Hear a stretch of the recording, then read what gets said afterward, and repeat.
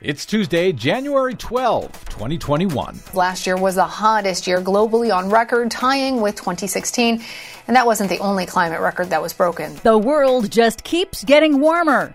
But 2020 also shattered the record for billion-dollar weather disasters in the U.S. Plus, fossil fuel industry shutting revolving door on Trump energy staffers. They're too toxic even for the fossil fuel industry. All of those stories and more straight ahead from BradBlog.com. I'm Brad Friedman. And I'm Desi Doyen. Stand by for 6 minutes of independent green news, politics, analysis, and snarky comment. It's very nice down in Georgia. People go back to Georgia all the time. In fact, they're kind of known for it. The devil moved back to Savannah so he could vote for Biden. I mean, he's the Prince of Darkness, but he's very concerned about global warming. Well, that makes sense. This is your Green News Report. If the Earth's already on fire, hell's not going to be that impressive.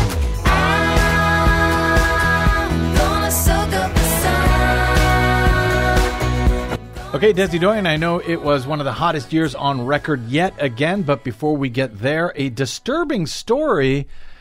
The MAGA mob finds its way to the most upsetting places. Yes, the U.S. Fish and Wildlife Service in Florida is investigating a video that was first reported by the Citrus County Chronicle that shows a manatee with the word Trump scraped into the animal's back. Now, officials say that the manatee appears to be unharmed, that the word was scraped into an algae coating on the animal, not its skin. But since manatees are protected endangered species, harassing them is punishable by prison and steep fines. Good. Hope they catch him. Making manatees great again? Ugh. Now on to the big news. 2020 tied with 2016 for the hottest year ever recorded globally since record-keeping began in the 1880s. That's according to Copernicus, the European Union's climate monitoring service. NASA and NOAA are expected to release similar results in coming weeks in another signal of the increasing impact of man-made climate change on the planet. 2020's record heat triggered extreme weather events around the world, with alarming heat waves that fueled record deadly wildfires in Australia, Siberia, and the western U.S. And it fueled the historic 2020 Atlantic hurricane season. And remember when parts of the Arctic topped 100 degrees Fahrenheit? Yes. The fact that 2020 tied with 2016 for the hottest year on record is especially remarkable, according to CBS meteorologist Jeff Berardelli. We had a La Nina, which is a cool episode in the Pacific. In 2016, it was a super El Nino, so we would expect a heat record in 2016. We would not expect a heat record in 2020. Gives you an idea of just how quickly things are warming because of human-caused climate change. Berardelli also notes, the Paris Agreement wants us to stay below 1.5 degrees Celsius. This year we're at 1.25 Celsius, so we're getting really close. So, in other words, the Paris Agreement is supposed to keep us from rising more than 1.5 degrees above industrial times, and we are almost there already. Yes. That's not good. No.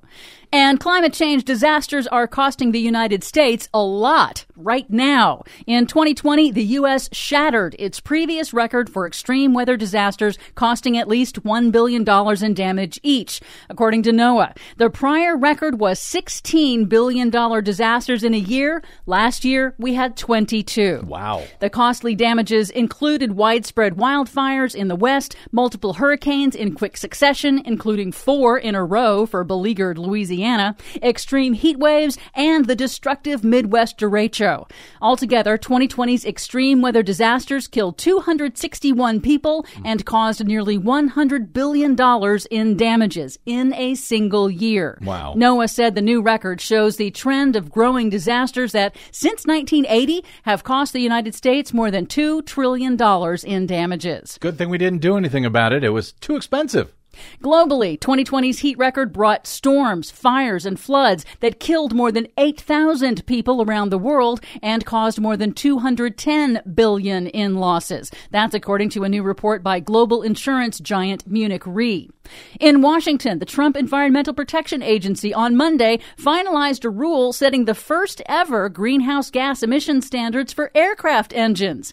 Yes, it is one of the few examples of the Trump administration acting to regulate greenhouse gases, but surprise, the environmental groups say the rule is so weak as to be virtually meaningless because it requires no action from the industry and provides no emissions reductions.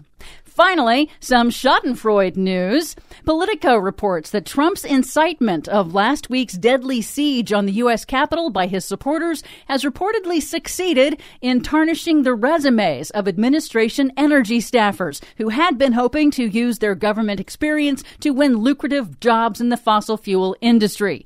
But that revolving door may be slamming shut. One anonymous executive at an oil and gas company told Politico, quote, "We're not going to hire any Trump people. We're just not going to do it." The Trump stink is even too smelly for the fossil fuel industry. Well done, Trump. For much more on all of those stories and the ones we couldn't get to today, check out our website at greennews.bradblog.com. I'm Brad Friedman. And I'm Desi Doyen. And this has been your Green News Report.